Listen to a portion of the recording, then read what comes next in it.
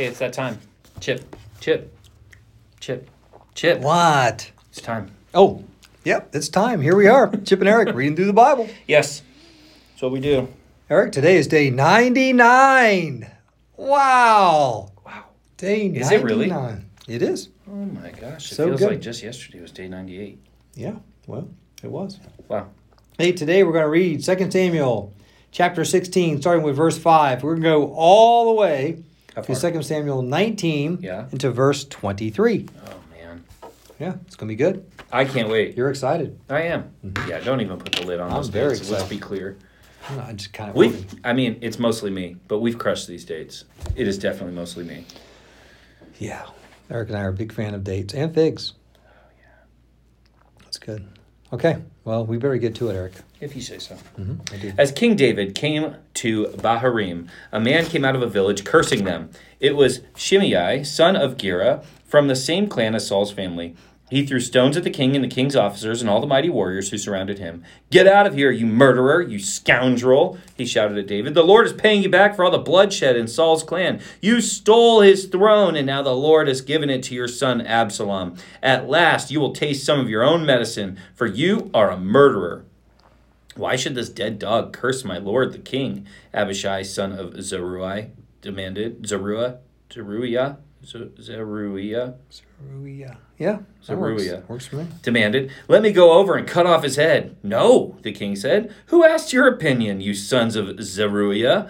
If the Lord has told him to curse me, who are you to stop him?" Then David said to Abishai and all of his servants, "My own son is trying to kill me. Doesn't this relative of Saul have even more reason to do so? Leave him alone and let him curse, for the Lord has told him to do it. And perhaps the Lord will see that I am being wronged and will bless me because of these curses today." So David and his men continued down the road, and Shimei kept pace with them on a nearby hillside, cursing and throwing stones and dirt at David. The king and all who were with him grew weary along the way, so they rested when they reached the Jordan River. Meanwhile, Absalom and all the army of Israel arrived at Jerusalem, accompanied by Ahithophel. When David's friend Hushai, the Archite, arrived, he went immediately to see Absalom. "Long live the king," he exclaimed. "Long live the king." "Is this the way you treat your friend David?" Absalom asked him. "Why aren't you with him?" "I'm here because I belong to the man who is chosen by the Lord and by all men of Israel," Hushai replied. "And anyway, why shouldn't I serve you? Just as I was your father's advisor, now I will be your advisor." Then Absalom turned to Ahithophel and asked him, "What should I do next?" Ahithophel told him, "Why don't you go and sleep with your father's concubines, for he has left them here to look after the palace. Then all Israel will know that you have insulted your father beyond hope of reconciliation, and they will throw their support to you." So they set up a tent on the palace roof where anyone could see it, and Absalom went in and had sex with his father's concubines. Absalom followed Ahithophel's advice, just as David had done, for every word Ahithophel spoke seemed as wise as though it come directly from the mouth of God. Now Ahithophel urged Absalom, "Let me choose 12,000 men to start out after David tonight. I'll catch up with him while he is weary and discouraged. He and his troops will panic and everyone will run away. Then I will only kill the king, and I will bring all the people back to you as a bride returns to her husband. After all, it is only one man's life that you seek. Then you will be at peace with all the people." This plan seemed good to Absalom and to all the elders of Israel. But then Absalom said, "Bring in Hushai the Archite.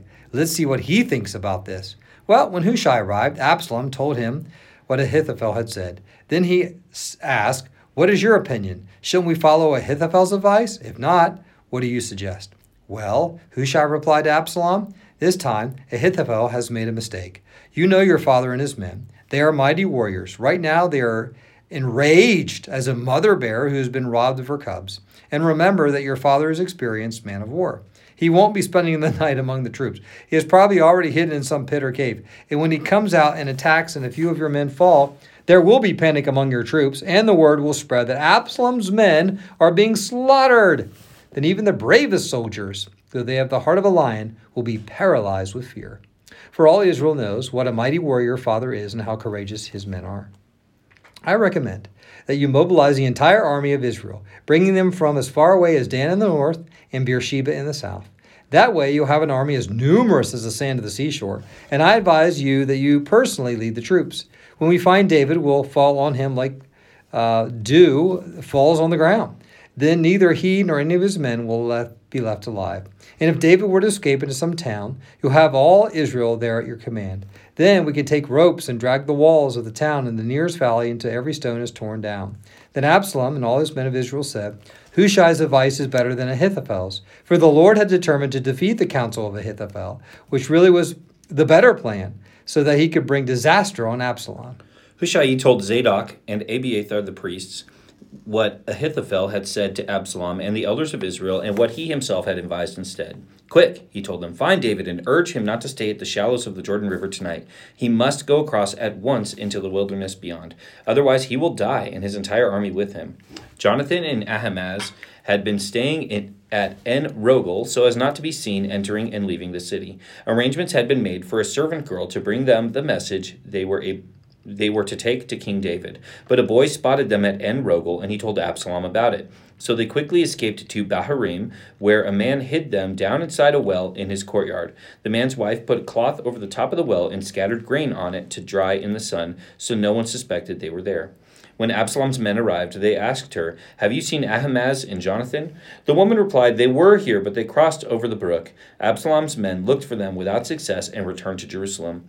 Then the two men crawled out of the well and hurried on to King David. Quick, they told him, cross the Jordan tonight. And they told him how Ahithophel had advised that he be captured and killed. So David and all the people went across the Jordan River during the night, and they were all on the other bank before dawn. When Ahithophel realized that his advice had not been followed, he saddled his donkey, went to his hometown, set his affairs in order, and hanged himself. Whew! He died there and was buried in the family tomb. David soon arrived at Mahanaim. By now, Absalom had mobilized the entire army of Israel and was leading his troops across the Jordan River. Absalom had also appointed Amasa as commander of his army, replacing Joab, who had been the commander under David. Amasa was Joab's cousin. His father was Jether, an Ishmaelite. His mother, Abigail, daughter of Nahash, was the sister of Joab's mother, Zeruiah. Absalom and the Israelite army set up camp in the land of Gilead. When David arrived at Mahanaim, he was warmly greeted by Shobi, son of Nahash, who came from Rabbah of the Ammonites, and by Machir, son of Amiel, from Lo-debar, and by Barzillai of Gilead from Ragalim. They brought sleeping mats, cooking pots, serving bowls, wheat and barley, flour and roasted grain, beans, lentils, honey, butter, sheep, goats, and cheese for David and those who were with him. For they said, You must not all be hungry and tired and thirsty after your long march through the wilderness. You must all be very hungry, tired, and thirsty after your long march through the wilderness. Mm-hmm. David now mustered the men who were with him and appointed the generals and captains to lead them. He sent the troops out in 3 groups, placing one group under Joab, one under Joab's brother Abishai, son of Zeruiah, and one under Ittai, the man from Gath. The king told his troops, I am going out with you. But his men objected strongly. You must not go, they urged. If we have to turn and run, and even if half of us die, it will make no difference to Absalom's troops. They will only be looking for you. You are worth 10,000 of us, and it is better that you stay here in the town and send help if we need it. If you think that's the best plan, I'll do it, the king answered. So he stood alongside the gate of the town as all the troops marched out in groups of hundreds and of thousands. And the king gave this command to Joab, Abishai, and Ittai, For my sake, deal gently with young Absalom. And all the troops heard the king give this order to his commanders. So the battle began at the forest of Ephraim, and the Israelite troops were beaten back by David's men. There was a great slaughter that day, and 20,000 men laid down their lives. The battle raged all across the countryside, and more men died because of the forest than were killed by the sword. Well, during the battle, Absalom happened to come upon some of David's men. He tried to escape on his mule, but he rode beneath the thick branches of a great tree. His hair got caught in the tree. His mule kept going and let him dangling in the air. One of David's men saw what happened and told Joab, I saw Absalom dangling from a great tree. What? Joab demanded. You saw him there. You didn't kill him? I would have rewarded you with 10 pieces of silver and a hero's belt. I would not kill the king's son for even 1,000 pieces of silver, the man replied to Joab. We all heard the king say to you and Abishai and Ittai, For my sake, please spare young Absalom. And if I had betrayed the king by killing his son, and the king would certainly find out who did it, you yourself would be the first to abandon me. Enough of this nonsense, Joab said. Then he took 3 daggers and plunged them into Absalom's heart as he dangled, still alive, in the great tree. Then 10 of Joab's younger armor-bearers then surrounded Absalom and killed him. Then Joab blew the ram's horn, and his men returned from chasing the army of Israel.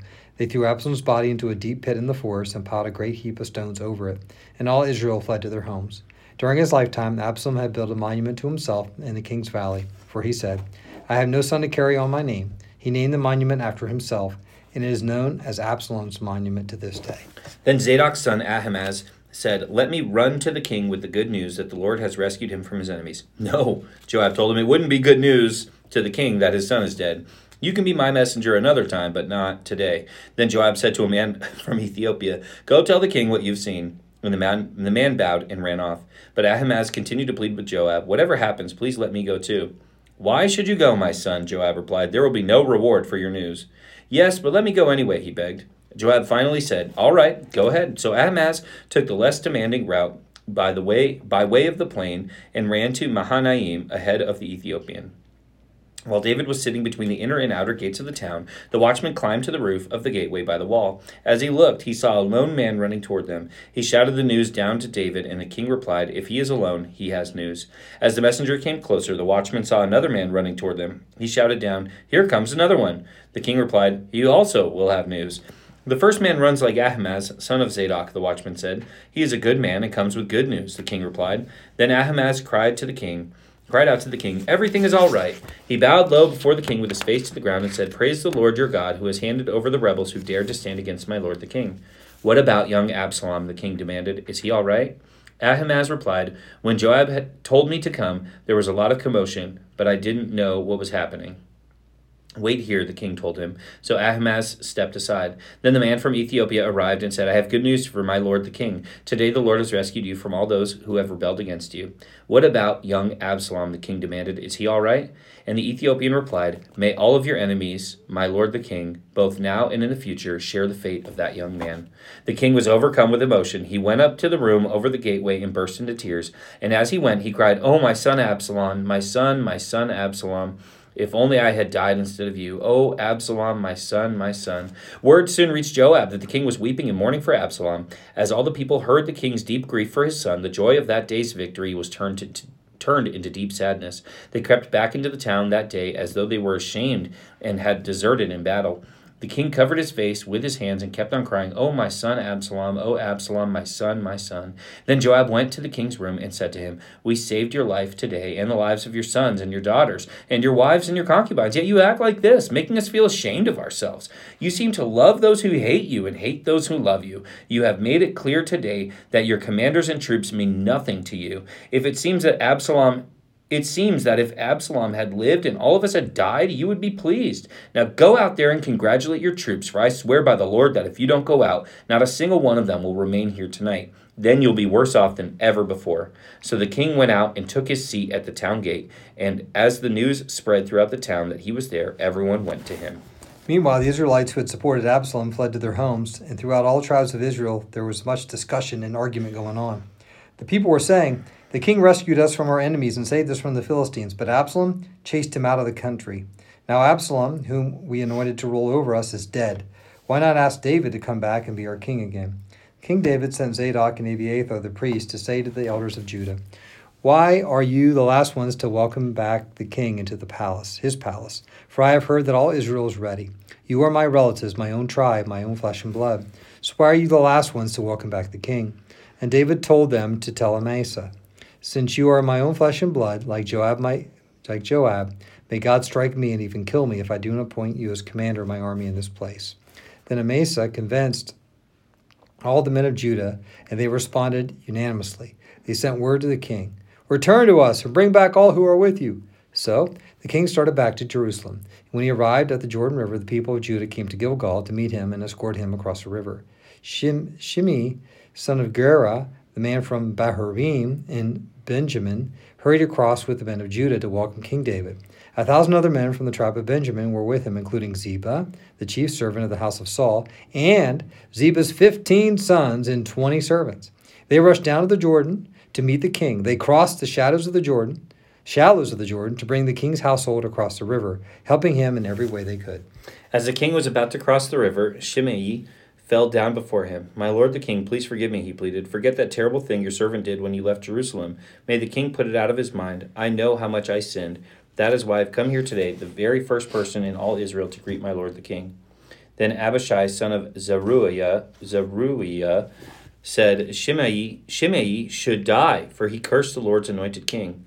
Who asked your opinion, you sons of Zeruiah? David exclaimed. Why have you become my adversary today? This is not a day for execution, for today I am once again the king of Israel. Then, turning to Shimei, David vowed, your life will be spared. Okay. That's our reading today. So, let's find out, what is this telling us about God, and what is this telling us about us? Okay.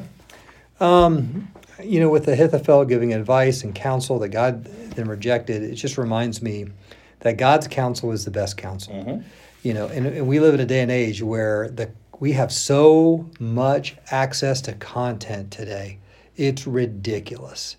It's crazy, and back in the day, before the internet and all that stuff, it would take a while to gather things and information and to learn things and to get access to things. Today we can get it like instantly, anything, and you got to discern what's right and wrong about it and things like that. But there's not a lack of advice today. Everybody has advice. Everybody is an expert. Everybody wants to speak. Everybody has a podcast. Yeah. Ours is different. Better. Better. Everybody has it, and so really everybody, it can be, it's really, we can go down the path of giving advice that's not right, or listening to people that has advice that's not right, or counsel that's wrong. It seems right, it looks right, feels right, everybody says it's right, but doesn't mean it is right. So you got to filter it through what is God saying, what's God counsel, and he determined to defeat the counsel of Ahithophel because he has a better plan. And so it's trusting God's counsel above all counsel, filtering all counsel through God's word and what it says. And I read a lot of books. And I read the book, Which one? the Bible. Oh, yeah. Every day. I've done that for a long time. Yeah. And so what's good about reading the Bible and then reading other books, I read not just Christian books, but secular. Mm-hmm. I read a lot of leadership books. And I've come to the point now where you can just, because I know God's word so much, when you come across stuff that just it's not right, doesn't sound right, it's because I know the truth. And you can filter that in. And it's just like, man, it's just not right. But people buy into it. So yeah, that's what it says about God to me. I love that, and I'm going to go with that. So, oh, what's interesting is that Ahithophel's plan was better. It was better. I mean, it says it right there. The Lord determined to defeat the counsel of Ahithophel, which was the better plan. And but ultimately, it was not the better plan because it was not in line with the character of God, right? So I think what that tells me about us is that we can get very wrapped up in the plans that we deem are better because we don't know the full plan of God.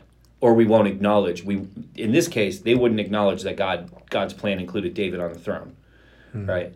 Like he was supposed to be on the throne, so that's the plan that's gonna, Hushai's advice is gonna get David on the throne. So that's the plan that God's gonna go with. And I think we look and we measure and we say, okay, well this plan works best for this, or we kind of, it's almost like, even as believers, it's almost like we take God's plan out of it and try to make the best plan we can as human beings. And the problem is, if it's not in line with God's plan, then it's not a good plan, right? And it's going to be rejected. So what's that say about us? Man, I guess the way to say it is that we sometimes can look at a plan and love it, but only because we've forgotten about God's plan. So what we need to do with that, so how do we live? What we need to do with that is, instead of making our plan and bringing it to God to say, hey, make this happen, we go to God and say, what's your plan, so we can make it happen, so we can be part of it, so we can join in on the work and be part of what you're doing here. And submit to God's plan, which is way better than your plan. Yeah. It's way better than my plan. God's plan is so much better. It's true. So I think that's what we do is, I don't think there's anything wrong with making plans. No. There's nothing wrong with that. No. But just the idea that, if you make your plan, don't be so tied to it that, you refuse to see God's plan. Yeah. And if God is telling you something, if God's giving you a plan, don't let other people confound that plan. Go with it. Go with God's plan. I think there's a proverb that says, we make our plans. but God directs Our steps. our But God steps. orders our steps. orders our steps. Yeah. I love that proverb. It's good. Because we should be making plans. There are Christians out there that say, Yeah. well, I'm not going to make any plans because God's in control. Well, okay. But he wants us to be active, right? The whole book of 2 Thessalonians is about how we shouldn't just sit here and wait.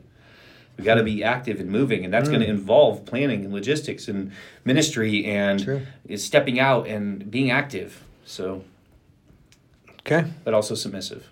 It's a balance. It's a both and. Both and. Yeah. Okay. Both and. Kind of like dates and figs. Yeah. Here's a question for you. Yeah. It's a little morbid. Oh. Chip and Eric on the dark side. Boom, boom, boom. How many daggers in the heart do you think you could take before you died?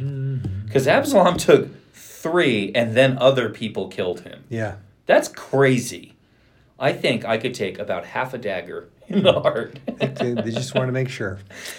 But he wasn't dead. That's crazy, man. 3 daggers in the heart? Yeah. Oh my gosh. That's 3 more than you're supposed to have. Yeah. You're not supposed to have any daggers in your heart. I know that. And I'm not a doctor or whatever, but I dabble. I Google things. Dr. Mosher. Someday. Someday it's coming. Not MD though. Okay. No way. No. All right. Hey, you guys got to go. I got to go. Eric has to go. No, I'm good. Oh, okay. But you guys have to go, so we'll go. Okay. I'm good. I'm just going to stay here. Okay.